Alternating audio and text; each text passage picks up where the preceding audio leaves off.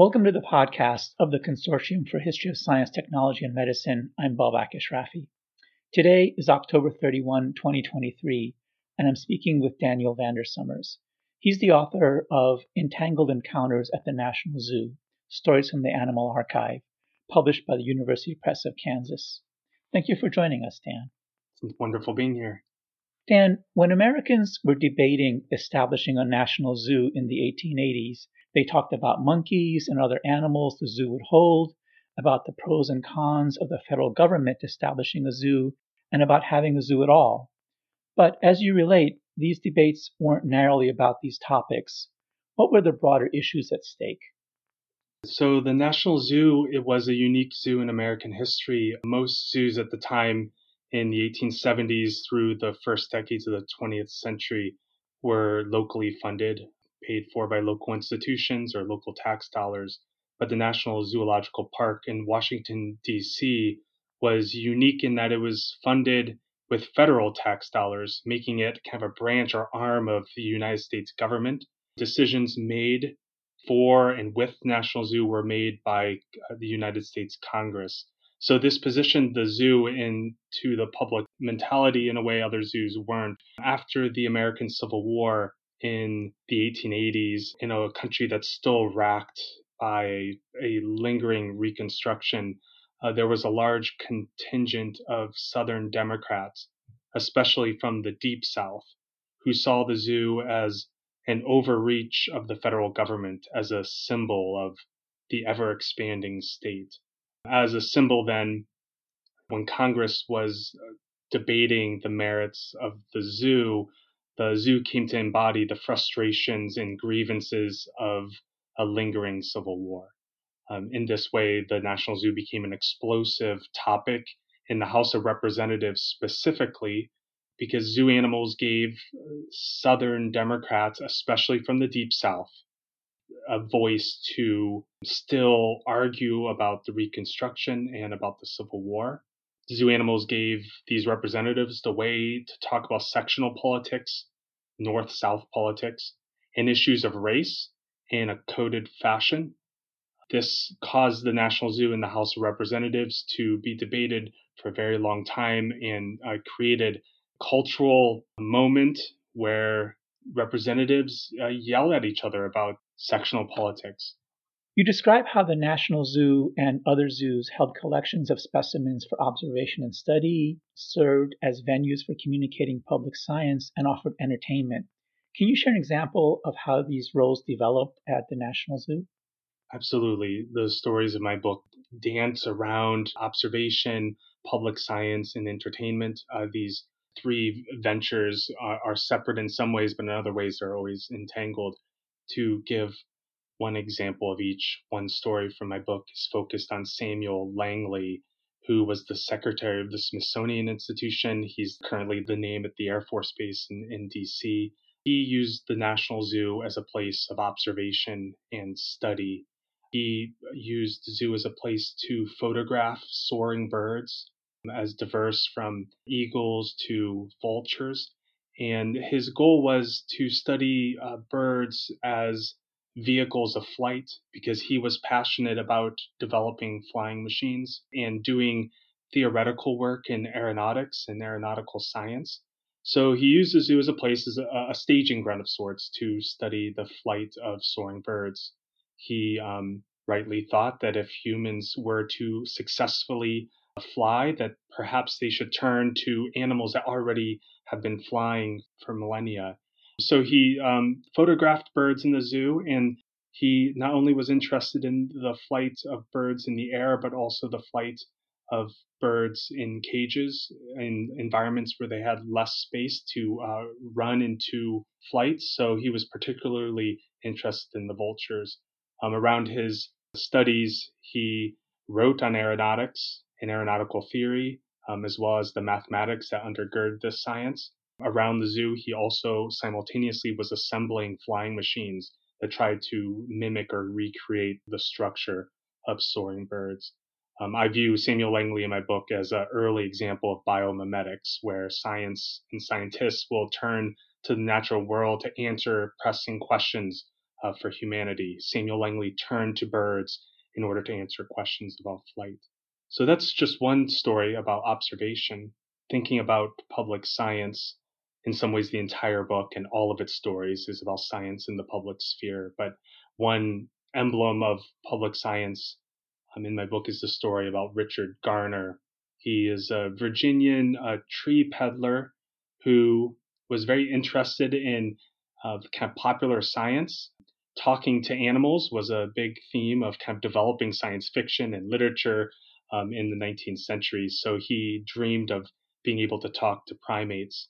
Richard Garner turned to the zoo in the 1890s to record chimpanzee language in the zoo. So he took new phonographs that were being developed across the 19th century, recorded chimpanzee voices, and then would play those recordings to other chimpanzees with the hopes of discerning some sort of structure to be able to understand the language of chimpanzees. These playback experiments became very popular across the United States. Richard Garner covered headlines for multiple years in the 1890s as he staged these high profile experiments in the zoo. In some ways, these experiments were more about drawing the crowds to the zoo than they even were about the science themselves. For Richard Garner, what he started in the zoo with chimpanzees and other primates, he eventually exported to the Gabon River in Africa, in the French Congo, where he would conduct playback experiments in the wild. Richard Garner was a controversial figure. Many primatologists and linguists and anthropologists of the time labeled him a fraud. They called into question much of his research. Indeed, it appears that many of his conclusions were fabricated and were highly problematic, also infused with all sorts of racialist ideologies in the 19th century. In the public mind, though, Richard Garner was an individual who sought to speak to animals, to understand animals more. He made claims that humans and primates were closer together than most Americans thought. So he kind of took on a life of his own in the world of public science.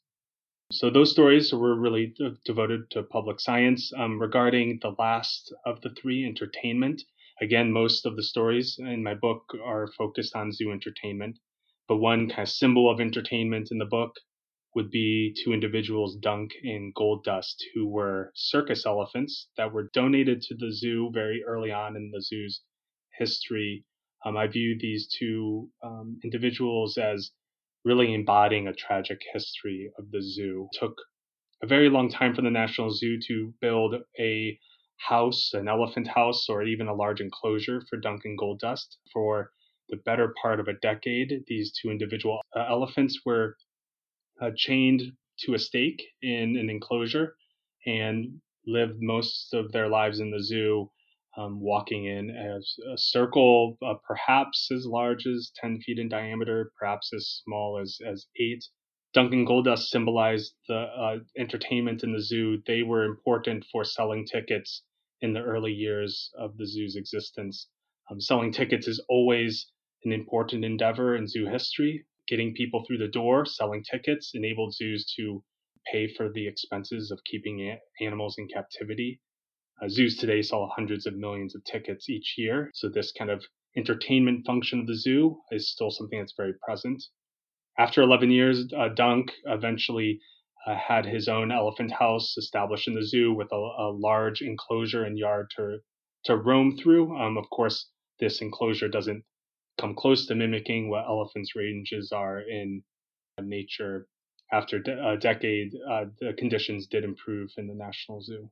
So Duncan Goldust would be my story for entertainment. One of the cases you study is that of understanding and preventing the spread of tuberculosis in zoos. This knowledge was transferred to human habitats as embodied in William Evans, who moved from being the pathologist at the Lincoln Park Zoo to being the public health commissioner in Chicago. And then this history disappeared from public record. How did this happen, and what does it tell us about the history of zoos? William Evans was maybe one of the most important individuals in American history regarding understanding tuberculosis as an airborne pathogen. and especially regarding creating public health protocols for dealing with tuberculosis, which at his time in the first decade of the 20th century was the number one killer of human beings in the United States.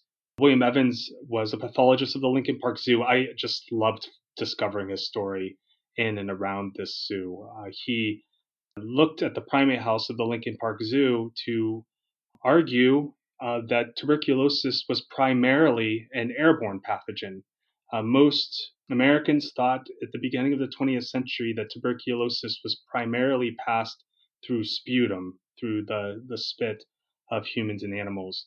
So, for example, Americans carried spittoons with them and always had handkerchiefs to spit in because it was feared that sputum was a vector for the Great White Plague, what was termed the epidemic of tuberculosis. William Evans, though, looked at the primate house, a institution within the Lincoln Park Zoo that had just enormous death rates from tuberculosis, and realized that if the monkeys in the primate house were put outside instead of indoors, that the rates of tuberculosis just plummeted. After staging an experiment in the zoo, he proved indisputably that it was the enclosed air of the primate house that passed tuberculosis. So that story in and of itself was exciting. I loved finding this story. But amazingly, William Evans took what he learned in the zoo to the city of Chicago as a public health commissioner, and he transformed public health protocols for one of the largest cities in the United States. He encouraged students in schools, just like the monkeys in the zoo, to learn outdoors. He pushed for what was called tempered air ventilation or blast radiation, where air would be sucked in from the outside into a room, circulated quickly in an interior of a building, and then expelled quickly to create a sort of circulatory system indoors. All of these protocols and this knowledge on tuberculosis he developed in the zoo. But what just was amazing was the zoo was erased entirely from not only his own biography, but even medical records of tuberculosis, which at the time were quite voluminous and are still preserved into archives. So I guess the question is, why did the zoo vanish from William Evans's story and from the story of tuberculosis? I believe for a few reasons. One, the zoo was linked as a symbol of amusement, a place for the masses. There was a negative connotation for entertainment in the early 20th century. So perhaps William Evans, an esteemed doctor, wanted to subtly erase this zoo background for his knowledge. Secondly, narrating the zoo into his professional career might have been problematic as well. He was trained as a doctor in Mississippi. He was highly involved in every medical institution in Chicago and greater parts of Illinois. And perhaps placing the zoo into this kind of professional narrative didn't make sense for someone who was trying to work up the ladder in medicine. He eventually was a very esteemed professor at Northwestern. But the third reason, a broader reason, is that often animals are and have been erased from narratives of science and medicine and technology. So leaving the monkeys of the Lincoln Park Zoo out of a story about conquering tuberculosis in a human city would have just been status quo. I guess lastly, though, perhaps the story of the Lincoln Park Zoo was erased because of zoo records themselves. Medical institutions create institutionalized methods for preserving records across time, and zoos as an institution that is seen and located in the city don't have the same sort of processes of keeping the records. And zoos that have kept their records kept them in places that were literally separate from the archives of science, medicine, technology. So part of this is about the zoo as an institution itself. The larger kind of story of William Evans is focused about how knowledge is assembled in general, and makes the case that oftentimes the conclusions that science, technology, and medicine comes up with often erases the story of how those conclusions are assembled on the ground in the zoo. You describe zoos as tentacular institutions, as in tentacles, and wild cultural entities. What do you mean by these phrases, and how does your method of telling stories in the book illuminate the significance of zoos in American cultural history?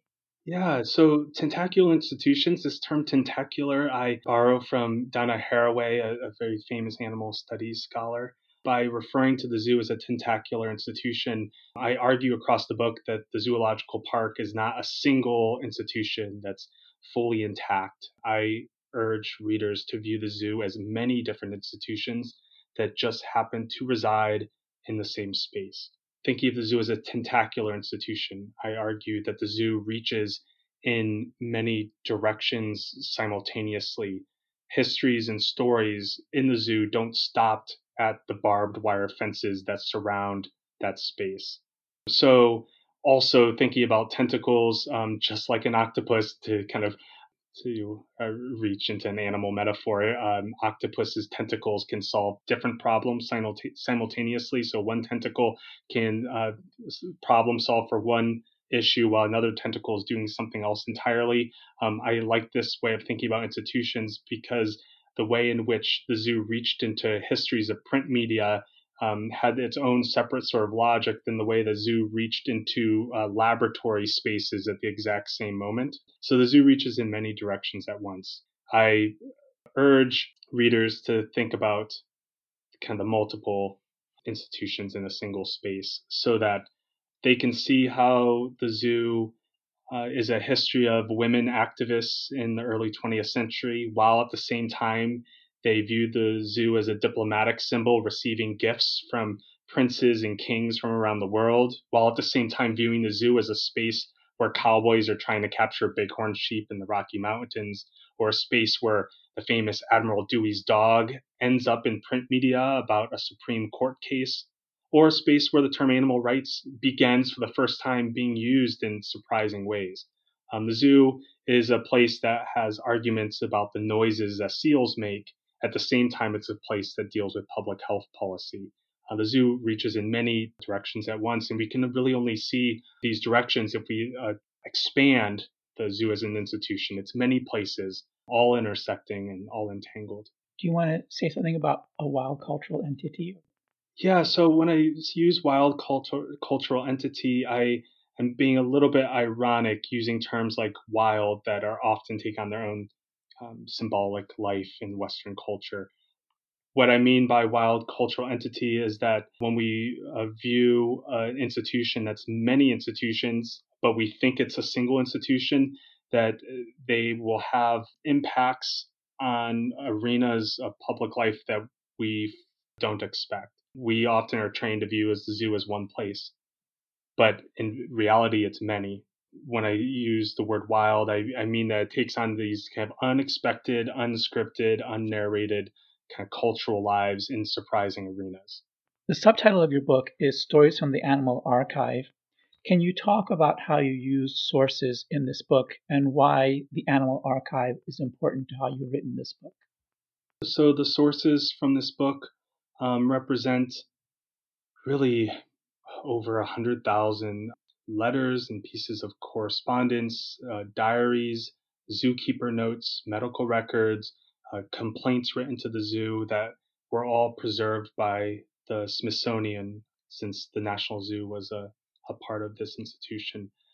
In terms of thinking about the zoo as an animal archive, I found in my sources, no matter what type of source I was looking at, whether they were notes about tuberculosis or they were print media about runaway bears, that when you look at any of these sources closely, the lives of individual animals were kind of hidden behind and beneath the assumptions of the authors of these sources.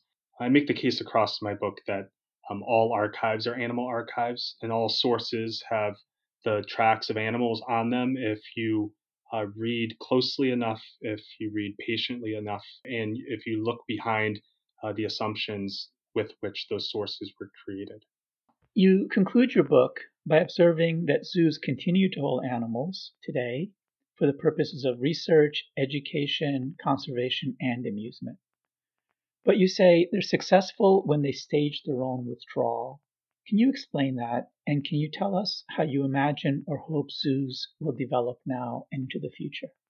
I use the term staging their own withdrawals, drawing on the scholarship of philosopher Matthew Sharulu, who wrote an amazing article or book chapter rather titled "Saving the Golden Lion Tamarin."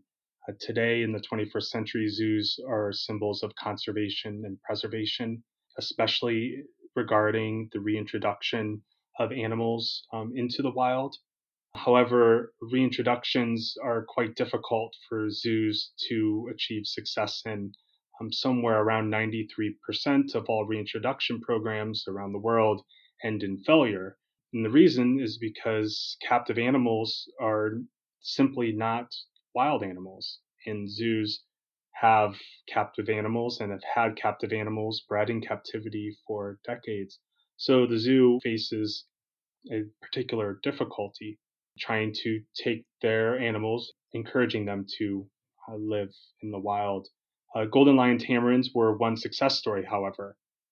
Matthew Sharulu documents that the reintroduction of golden lion tamarins did not occur because of the pre-release enrichment programs that zoos staged, but rather occurred when zoos exported their zoo biology into wild spaces in Brazil in post-release exercises where zoo biologists and teams of conservationists worked with golden lion tamarins in the wild ex situ, would manage in fits and starts, who would learn by trial by error and exercise a science of care to create a self sustaining population of golden lion tamarins that first began in zoos. In this particular case, the zoo achieve success by withdrawing from what they embodied in previous histories. There's a bit of an irony with this when we think about zoo achieving success by undoing what the zoo had done. To answer the larger question, how do I imagine or hope zoos will develop into the future? First, I hope that zoos move away from conventions of display that go back to the 18th century. I hope that zoos make consuming animals less of a priority, seeing as many animals as possible. I can't tell you how many times in the zoo I hear someone say something like, we did the cheetahs, now we're going to do the gorillas. And kind of the goal is to see as much of the world as fast as you can, like you're just flipping through animals, so that you can leave the zoo saying, I've seen them all. I just wish that both zoos and zoo goers have let that reside in the past.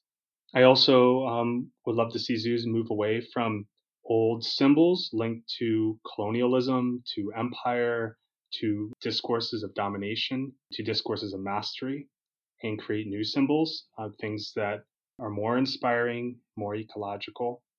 I suppose, second, I would love to see zoos create new scripts. Like, for example, how could zoos display fewer species? Can zoos celebrate plant life as much as animal life? How can zoos create displays that are more ecological, both on the ground and symbolically? Can zoos, for example, educate about human displays, which were nearly universal across zoo history? Tens of thousands of humans were displayed in zoos, and very few zoos ever acknowledge, let alone educate about these histories of race and racism. I guess third, I would love to see zoos relinquish breeding programs for animals only meant for the purpose of display. Most animal zoos are bred in zoos and have been bred in zoos for at least 5 decades now. And most of these animals can never be reintroduced into the wild. So I would love to see zoos halt the breeding of animals that are linked only for consumption. Finally, to add a fourth one, I would love to see zoos fully and truly, deeply be places of preservation and education, first and foremost, and not places of consumption where people consume animals, where people consume Budweisers and gifts, where large contracts with corporations are let go, and instead ends for conservation and preservation are centered. Thank you, Dan, for sharing your work and your perspectives with us. It's a really rich book full of insights about animal history and zoos, but also about history and about writing. Thank you, Babak, for having me. This was wonderful. Dan Vandersommers' book is Entangled Encounters at the National Zoo, Stories from the Animal Archive, published by the University Press of Kansas. You can find more resources for exploring this topic as well as others at www.chstm.org. This has been a podcast from the Consortium for History of Science, Technology, and Medicine.